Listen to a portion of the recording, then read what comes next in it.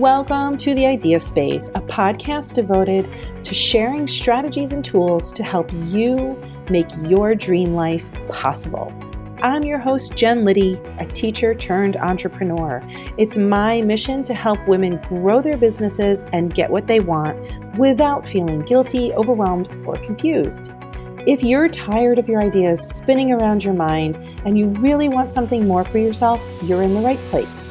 Learn how to create the space to make your ideas a reality. I promise, if I can do this, anyone can. Let's go.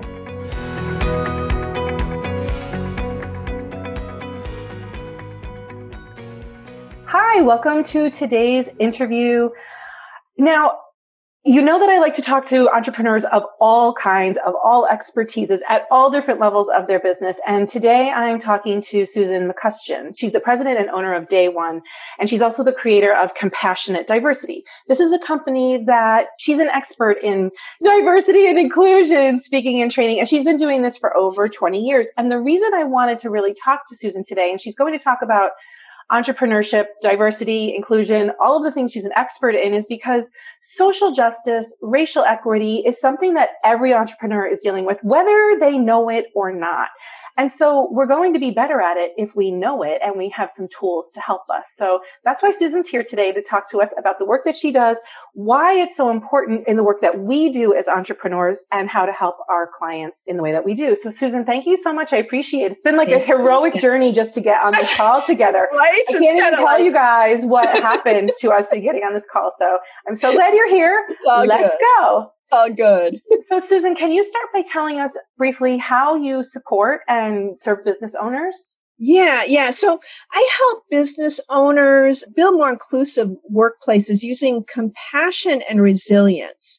When we're able to recognize not only how we're more connected, but also the differences that make us unique, then we can build more successful businesses because we are able to build more successful results for our clients, more successful products that our customers want to buy.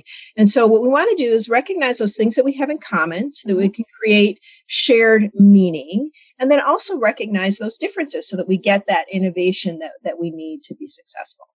What I love about what you're hinting at here is that we don't want to all assimilate. We don't want to all look the same.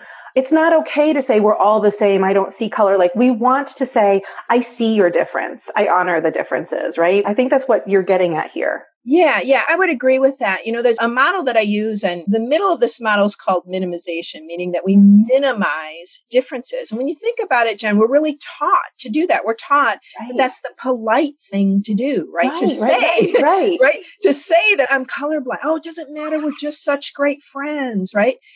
Except that color matters, right? And a lot of that is because of the system that we work in and that has been built and has been in place for years and years and years. Another thing that we say when we're minimizing some of these differences, I treat other people like I want to be treated. That's great. And what if everybody doesn't want to be treated the way that you want to be treated? What are you going to do then? Right? One of the big examples I use there, respect, right? We all want to be respected. But how we show respect can be very, very different from culture to culture. My husband, born and raised in Montgomery, Alabama, right? Part of the behavior of respect for him, yes, sir, yes, ma'am. Oh, right. Probably won't surprise, right? Doesn't surprise anybody listening. I can be upstairs. I hear him downstairs. Yes, sir. Yes, sir. Yes, sir. Oh, he's on the phone with dad, right? And that's all that there is to it. Now, we live in the Chicago area. For a while, he reported to a woman who was born and raised here in the Midwest, went to school at University of Wisconsin, grew up in Chicago. She'd ask him to do something, and he would say, yes, ma'am. Any guess what she would say, Jen? Don't ma'am me. That's right. Quit calling me ma'am, right? You're right. With the quit calling me ma'am, because this exact same thing he was taught was respectful behavior is now being interpreted as disrespect. Yes, that's such a great, easy example. Yeah. So it's the behavior that we see. We assume that behavior means something from our perspective, and we forget that there might be these many different ways to show respect. So why is this concept that you are an expert in and that you speak on and teach on and coach on, why is it so important for entrepreneurs to understand this when they're building a successful business? I am a firm believer that any business issue is a diversity issue, because when we think about it, any business issue really is a people issue. Mm-hmm. You put two people in a room, you've got diversity. I don't care what they look like. There might be people, watching this or listening to this. If you're listening to it, you would see two white women talking, and you might say, well, they're not diverse. And for those of you listening, I'm doing the little air quotes here. That makes me nuts that we use that word diversity as a code word. Because when we say that there are people who are diverse, it implies that there are people who aren't diverse. And we get ourselves in a lot of trouble that way, because you put any two people in a room, you've got diversity. While we may both, people look at us and say, hey, there's two white women there, our backgrounds are going to be different. One thing people wouldn't know about me is that I am a registered member of the Oneida Nation. My mom was Native American. I don't know if you've got that in your background, if you're a registered member of a tribe. I'm like vanilla. Right? So boring. So it might be that. It might be our educational background. It might be the generation that we're brought up in. If we think about this idea of culture and diversity broadly, culture is any group of people that affects our beliefs, values, and expectations. And so from that perspective, we all have different groups. Again, it might be our gender. It might be, if we go to if we're religious, we go to a church or synagogue or a mosque. It might be our educational background. The things that we learn teach us to think in different ways. And those are all diversity. So you put two people in a room, you've got diversity. And so small business, I think this is one small businesses tend to miss a lot, because they think, oh, that's an issue for big businesses. That's their problem. Well, no, it's not. If you want to grow your business, you have to understand how different groups of people think, how they act, what motivates them, or you're going to leave people out in the cold, maybe because of a disagreement that could have been avoided had you understood the differences. Right. You've got me thinking we obviously started talking about color. We're now talking about something else, but I'm even thinking generational, Absolutely. Like a Gen Xer versus a baby boomer versus a millennial versus a Gen Z, or like people showing up with diverse needs, diverse backgrounds. The way they come to the table is just different. Yeah. That's a great insight. Well, and that's actually, it's so funny you brought that up, because I was just, I do a lot of coaching with this tool that I use. And I was just talking to somebody yesterday about when we think about what's going on in the world right now, especially with COVID and schools, and are we open? Are we not open? What this is doing to this generation of kids psychologically in terms of ideas of safety, how they can connect with each other, these generational differences, what we grew up with, the events that created us make a difference. And I really am struggling for the youngest generation right now and thinking, how is this kind of thing going to affect them? I had a friend post on Facebook. He's got a son. His son's like a year and a half. They taught him to sign, right? And, kids just naturally want to run up and hug each other, and start playing. And his son was like, they ran into another kid, and his son was signing to him, please, please. And he had to tell his 18-month-old son, no, you can't go run up and hug this kid. And think about, this is a really formative time in that child's brain. Like, what's going to happen? What's going to happen? Right. And how is that going to striate us even further? Yeah.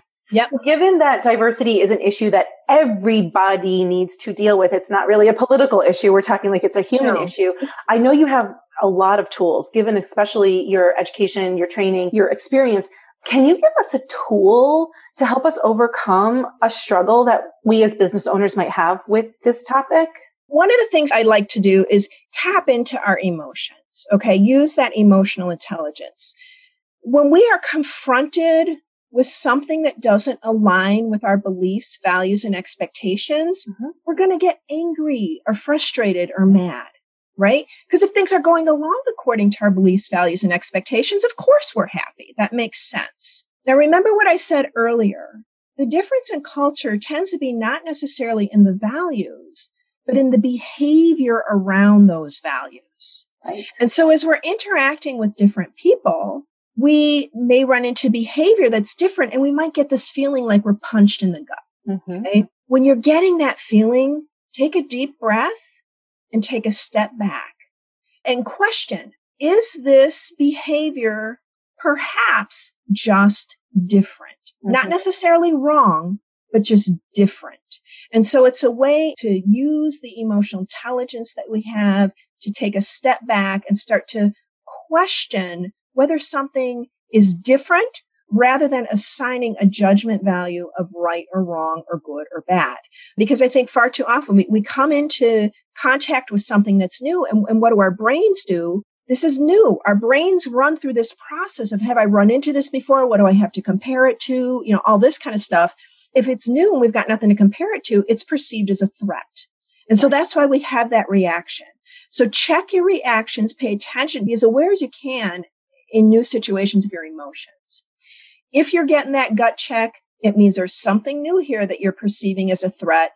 Take a deep breath, take a step back and say, wait a minute, this might just be a difference. Let me explore more. And one of my favorite things to do is to ask a lot of questions. And the most simple question to ask is, can you help me understand? Right? Because it's completely non-judgmental. Thank you. That's the word I'm looking for. Yeah. That's what I keep getting from you is, so I love the question, is this new? Because that's super neutral. Is this new? Like there's no judgment about it. Like yes or no, it's new to me. Right? Like that's just a circumstance. But then the other thing I'm hearing you say is don't personalize it. Don't put judgment about it. It's not like they're doing it to you. They're just doing it. Just like we would do it. Right? I mean, that's the thing. The way that we're taught to behave around is ingrained in us. Yes. And I think part of this work too, though, we're afraid of making mistakes. And of course, the cancel culture that we're in doesn't help right now, but we're afraid of making mistakes. And there was an executive I was coaching once and he goes, Susan, I learned most of what I know about this stuff by stepping in it. Yeah. And I said, welcome to the club. Because that's the way we learn. But nobody likes to step in it, especially people at a high level, at a high functioning level. They're so terrified to step in it because of what you said. There's really not a lot of forgiveness for if you screw up. And there's such a public forum when you do screw up for everybody to see it.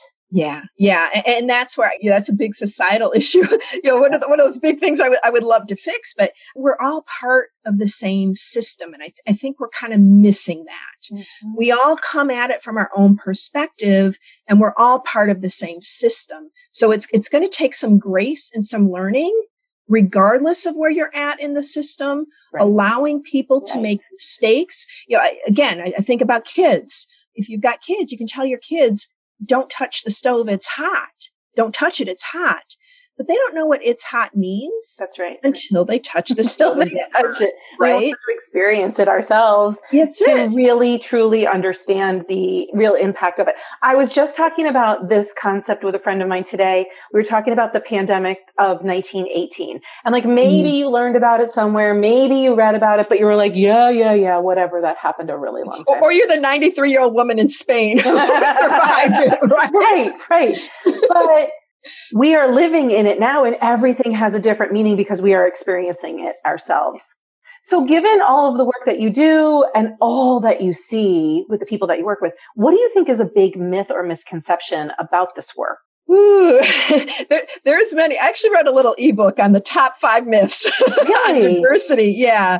That's one of those things. I think that there's a lot that's there. And in all of my time doing this work, I've kind of discovered that we've not gotten much better in understanding those myths either. So, one of those myths is I'm not diverse.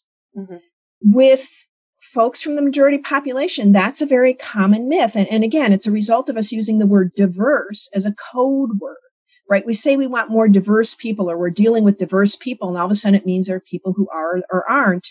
The reality is we are all diverse. So that's one of those myths that we've already talked about. Another one is this idea that we can escape diversity. We can't. It just is. It's just a difference. And so how are we going to be effective in our businesses? We have to learn how to deal with it and how to have these conversations. And I think far too often, especially for majority folks, we don't start having these conversations soon enough, again, because of the water issue, right? We're the fish in the water. Right. So, we don't even know it's a problem is what you're saying. No, right. No.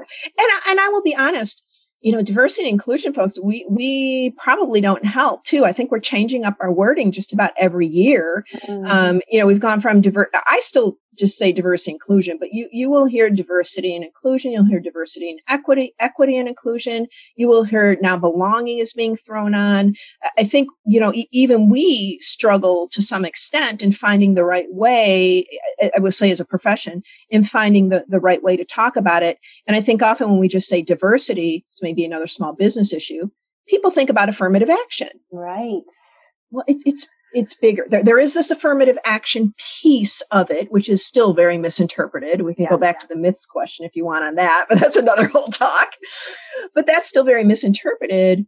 But there's this other piece really in how do we understand differences so that we can communicate and work together better. Beautiful. Yes. So how do we understand differences so that we can communicate and work together?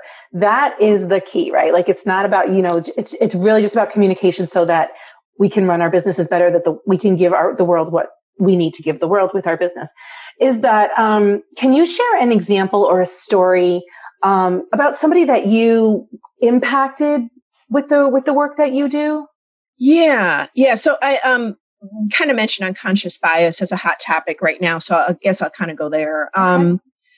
First, we need to understand that we're all biased. That's another one of those words that we throw around as an insult. It doesn't help the situation. We're all biased. Get over it. The sooner we can do that and start to recognize that, the better we can be. So the thing is, there's a lot of studies that are confirming bias in many different situations. And lots of times organizations look at bias in terms of like the employee pipeline, the interview process. And so one of the things that companies are trying to do is, how do I mitigate bias in this interview process to make sure that I really do have the best person for the job? And so this company that I was working with tried to do that by implementing phone interviews, because we know that when we see people, right? When we see people, our brains react. They implemented phone interviews and they actually took the names off the top of the interviews. That's another popular thing to do. That's super smart. Yeah. Isn't that? So we don't see the name and make assumptions based on the name. I'll tell you, yesterday I was coaching somebody and his name was Kelly. Can you guess what my bias was when I saw the name? And then I get on and I'm like, oh, wait a minute. You know what? I had that math teacher way back when who was a man in Kelly, right? And so these biases come in place. So they implemented this process. They took the names off and they did phone interviews. And this guy came up to me and he said, Susan, I got a story for you on this. I'm so glad we did this. He said, I got this resume, and this resume, fabulous. I was so excited to interview this person, and he looked like the best possible candidate ever. He said, and I interviewed this person, and he was, and I was really excited because this was going to make a big difference on our team, and this is the best candidate. I hired him, went down to the lobby the first day, and there's this guy sitting in the lobby with a ponytail and tattoos all over. And I thought, oh man, I hope that's not my guy. Well, y'all can guess by now, that was his guy. And you know what? That guy turned out to be everything this hiring manager needed. Yeah. And he said, and I know, had I seen him in the interview, so good, I would have had that reaction and I probably would not have hired him. That's an amazing story. I used to be, I don't know if I ever told you this, I used to be a high school English teacher and then a college professor. No. And so I graded a lot of really shitty essays in my life. And one of the things that I eventually had to do, because when I would grade papers, in my head, I would bring along all the baggage of like whether this kid was an idiot or whether this kid was a pain in the ass or whether this kid was a smart ass, right? And so I would bring all this baggage when I would grade their papers, and I knew it was making a difference in my grading. So I just started taking off their names and assigning them numbers, assigning the papers numbers. And it made a big difference because I could just grade the paper in front of me, not all the behavior behind it, not all the other papers that this kid had written, just the paper in front of me. And it actually, for me, was a relief because I didn't have to like, am I judging this kid? Am I bringing all the baggage with this kid? Like, I could just grade the paper. The end. I love it. I love it. That's a great example. And I love it. I think if we could do more of that and start to admit, yeah, I have bias. There's nothing wrong with it. It's how our brains operate. What can I do differently? So I don't have to worry. I love when you say it took this burden off of me. Yeah. Yes. Because it is a burden. It is. And how much energy are you spending worrying about that instead of really helping a kid? Right. And now you can put all that energy in there. It's the same thing for the business owners that you work with. How much energy are you spending thinking and overthinking and chewing on this stuff and monkey minding it, swinging from tree to tree in your mind rather than running your business, rather than helping your business grow? So I want to talk a little bit about how you grew your business. And I'd love to hear any advice that you have for entrepreneurs like you who want to grow a business. Yeah. I think really what's most important as you're growing your business is come from a place where you assume difference rather than commonality. One of the things that we know about small businesses, diversity deficit, actually. If you're actually growing your business, banks, in terms of loans, are starting to look at diversity as loan information because they know that when we've got diversity, we've got innovation and we can grow our businesses better. And so it actually becomes a deficit for you if you don't have diversity. And we know that diversity deficits can start to build in as small as 10 people, right? And that's still a small business. So being very conscientious about from the very beginning, it's comfortable being with people who are just like you because those are easy conversations. But where you're going to get the benefit for your business is finding the people who challenge you and learning how to navigate those conversations, finding the people who have the different perspectives. Love that. And so rather than assuming commonality and looking for commonality, look for difference and build that skill in navigating that because it's only going to help you with your customers, with your clients, whatever kind of business you're in. You're always going to run into conflict, and that conflict usually is because we're coming from a different perspective. And that's what diversity is all about. So if you start doing that from the beginning, that's going to help you all the way through. That's absolutely great advice. Is there anything else that you want to share with us? Something more we need to know that we didn't get to cover in my questions? I don't know that there's my big thing really is just really use your emotional intelligence to guide you on this. Grant others grace when they make a mistake because you're going to make a mistake someday and you're going to want that same grace. And I think, unfortunately, big companies, because of social media, they're very quick to judgment. Oh, we fired this person because they said blank, when it might have been better as a learning opportunity.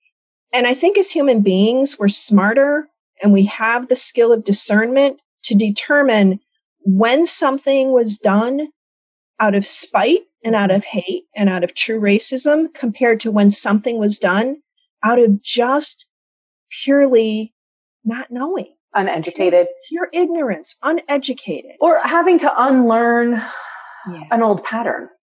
Yes, exactly. Yeah. And that's all what this is about. I actually, one of the blogs I even wrote early on was about, unlearn and, learn, unlearn and relearn because we do learn these patterns and they become part of what we are. And so we do have to start to kind of question, okay, it still might be an okay pattern for me, but that doesn't necessarily mean it's the right thing to do for anybody else.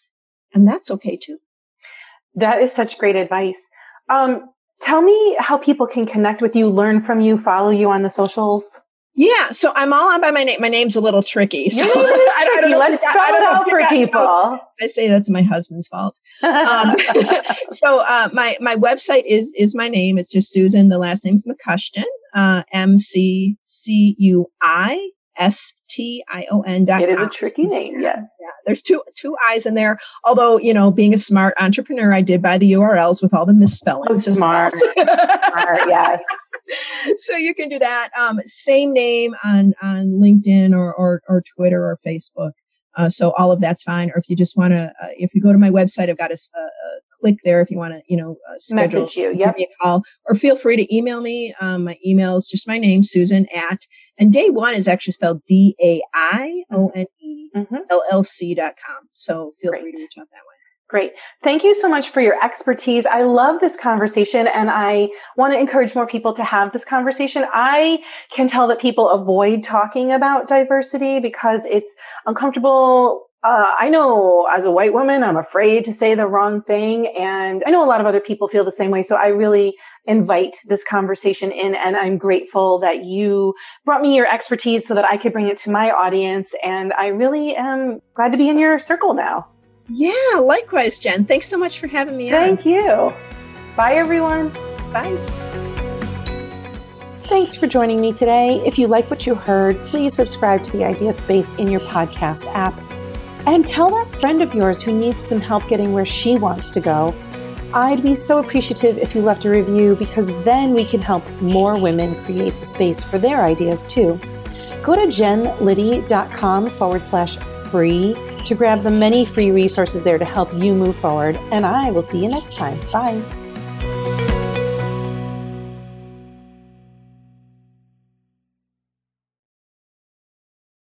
This podcast is part of the Sound Advice FM network.